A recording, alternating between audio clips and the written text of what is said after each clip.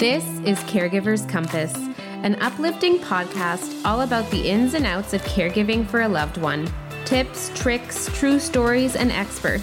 It's all here on Caregiver's Compass.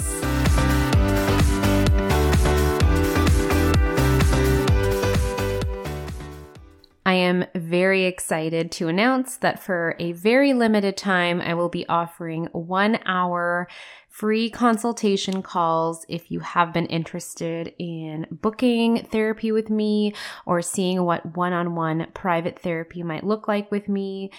It is available to you right now for a very limited time. Please go to our website, www.compassionandcaregiving.com, and click on book a free consultation call to book your 1 hour session.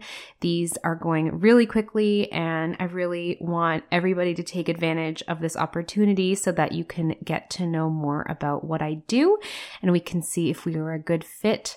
I only have 2 private therapy spots left, so feel free to book as soon as possible, and I'm really looking forward to speaking to all of you. Hello and welcome to Caregiver's Compass. I'm your host, Stephanie Muscat, social worker and psychotherapist. Please note that this podcast is not the act of psychotherapy. So today I wanted to talk about belief and hope during very difficult, very low times in our lives. And I'm going to be pulling from personal experiences that I've had in my life where I have felt extremely low and hopeless, and what has helped me get through, but also what can help you get through these difficult times. It's no secret that life can throw us curveballs and very, very difficult situations. And when these situations really hit our heart, or when they are extended for extremely long periods of time, it can often feel as if things will never get better. We lose hope, we lose determination, and we feel weak. We can often feel that we've just lost our strength and we don't think that we can go on. And it is very common to feel this way, especially when things are never ending.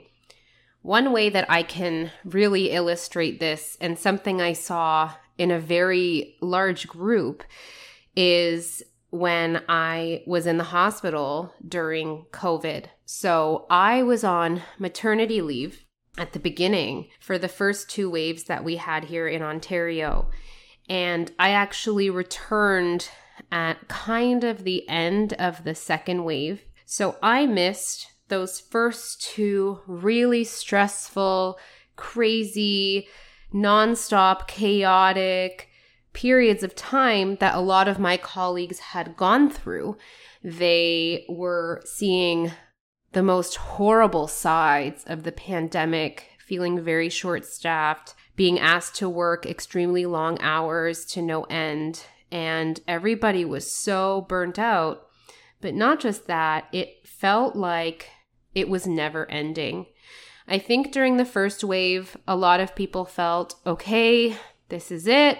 We're going into a pandemic. This is our duty. We're going to get through this. We're going to come out on this other side of this wave, and that will be it. And I think when the second wave hit, people got a little bit defeated and were already so tired and thought, okay, how many more waves are we going to have? How are we going to get through this? Is it ever going to end? So I returned, as I said, at the end of the second wave. And I was there for the third wave, which was our worst wave so far. Oh my gosh, knock on wood that things are just going to continue to improve from here. But I saw as a collective group of medical and healthcare professionals how deeply burnt out and exhausted everybody was, and how people felt like things just were not going to get better in terms of the climate of their job.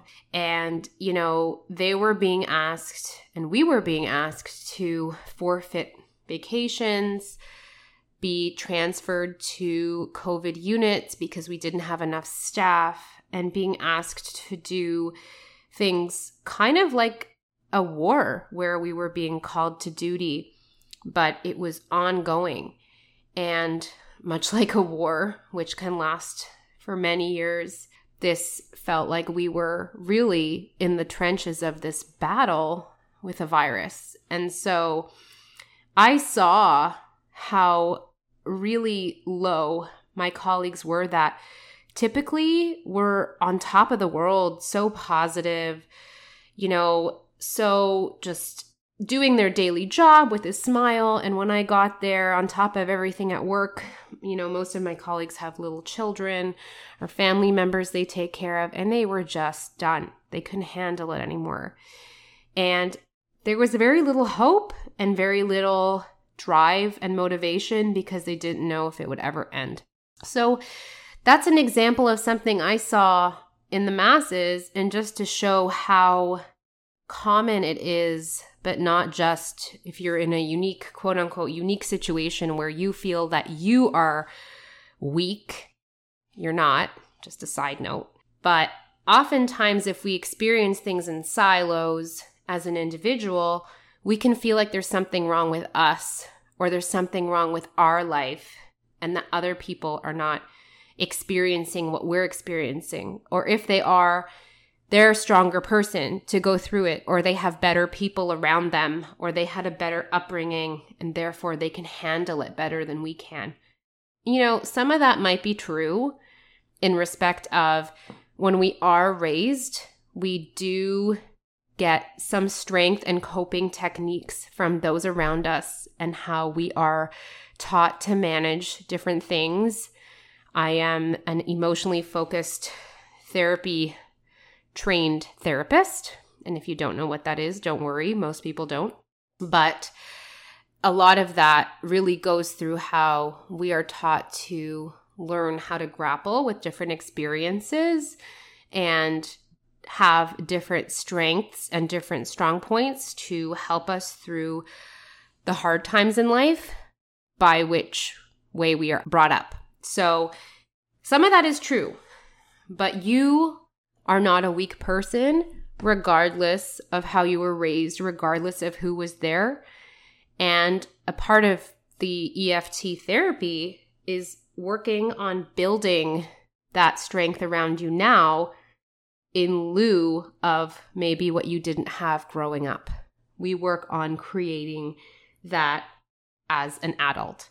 So just to let you know, you're not alone. People go through this from every walk of life. Healthcare workers, medical workers, the people that, are thought to be some of the quote unquote strongest people in our society, they go through this too. And just like you, they feel defeated and sometimes weak. But you're not weak and they're not weak. And it's really difficult to go through something for such a prolonged period of time without relief, especially if we have no hope. So what can we do in these extremely horrible low periods to get through that bottom of the barrel until we get to the other side? Because there is always an other side. I have never seen a situation with a client or with a friend or with a loved one or in my own life where something horrible and a horrible period of life has not become more positive in some way. I have never seen that. It might take time. It's not immediate, but it always turns around. I've never seen it not turn around. Does it mean something else might happen? Might not happen? I don't know. But I've never seen a situation where something specific does not turn around. So how can we get through those low points?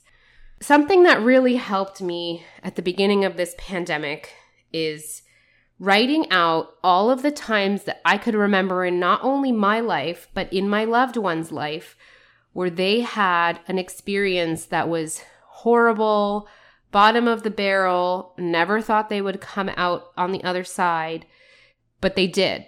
And constantly reading those and reflecting on those and putting reminders up in my room and near my bedside of those experiences to remind me that even though things are really difficult, we can overcome. And that's exactly what I did. I wrote down many situations that I've had that I didn't feel would get better, but they did. Surprise. I also put pictures of my grandparents on my night table because they both went through some of the worst horror in the entire history of the world when they were in World War II. And so I put their pictures at my bedside as a reminder that they went through years and years of complete hell, not knowing if it would ever end, because it didn't seem it was going to end, and it ended. To come out on the other side, were there casualties? Yes. Was it difficult to get through once you came to the other side? Yes. But it happened, and they did it. And so I still have their pictures on my bedside table because the strength and the story there really helped me through. And I would just constantly remind myself, and it brought me hope every day. I would remember what they had gone through. And if you're wondering, well, why were you so low? What had happened? I'm very mindful that other people had much more difficult experiences. But for me, at the time, having a 6-month-old baby, she might have been 5 months old, 5 or 6 months old, and a 2-year-old, and my partner working full time, all of a sudden not being able to see anybody, and I mean anybody. We weren't seeing anyone for months, not seeing my parents, also not thinking I was going to see my parents for a very long time because my mother is very not well. And we knew we'd have to see my parents through a window, but also my partner's parents who used to help us a little bit every so often. I did have a very part-time nanny we had to let go. And all of a sudden, I turned into the full-time mother, teacher, cleaner. Again, I'm very aware that many, many mothers in this world, that's what they do. But we didn't have relief. I couldn't take them to the park. The parks were closed. I couldn't take them to see other kids for a little bit to get that social exposure. Everything was on me. And it's not like they could interact at that age and, have that support because they were entirely different life stages. One of them could barely move, let alone talk to the other one. So it was a really difficult time. And that went on for months and months and months and months. And I didn't know if I could get through. There was not one break in the middle of my day, but also there was no break in the middle of the night because my kids were so little that oftentimes they needed me in the middle of the night. The 6-month-old was still waking up in the middle of the night. So I didn't get that break, and I had to create that time somehow. And that's an entirely different topic on self-care and creating that time. But I was really low, and I'm just going to put it out there. It was a really, really hard time. I was very lucky my husband had a job, and I'm not going to say that I was not. I'm very thankful for that. We had a roof over our heads. We had electricity. We had running water. But it was really difficult. And put in a situation where as human beings, we're supposed to be social creatures. And I myself am a very social person. I'm an extroverted introvert. So I rely and gather energy from other people. So all of a sudden, I felt like my world was collapsing. It was hard. And it was hard for a lot of people. So what I did was that exercise that I just explained and surrounding myself and reminding myself it gets better. I also bought books, novels, nonfiction novels of people's experiences going through something really hard and coming out the other side. I remember one such novel was a gentleman who was wrongly convicted of a murder and was in prison for some ridiculous decades and decades of his life, knowing that he didn't do anything wrong. But he believed, and he was actually released at the end of the day. And really reading about those types of stories and the strength that they had to get through trying to bring myself positivity. Those are all things that helped me, and those are all things that help a lot of my clients and a lot of my friends. So I wanted to share that today because I know as caregivers, especially experiencing the day in and day out without relief, I've been there. I know how horrible it is, and I know that it feels like it's never going to get better. I also know that thinking it's going to get better means that there's going to be an end in some way, a passing of a loved one, or needing to face the reality of sending our loved one to an institution in some instances. And that doesn't feel any better or any sort of a bright light. But I can guarantee you that somehow, some way, these things do improve. And we as people also gain strength and become different people from it, but also gather that knowledge for the rest of life as well.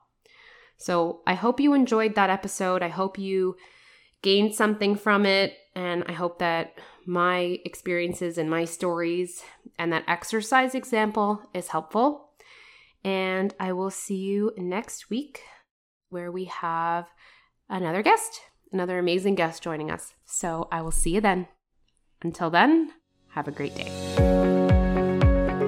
Thanks for listening to Caregiver's Compass. If you've enjoyed this episode, please leave us a review.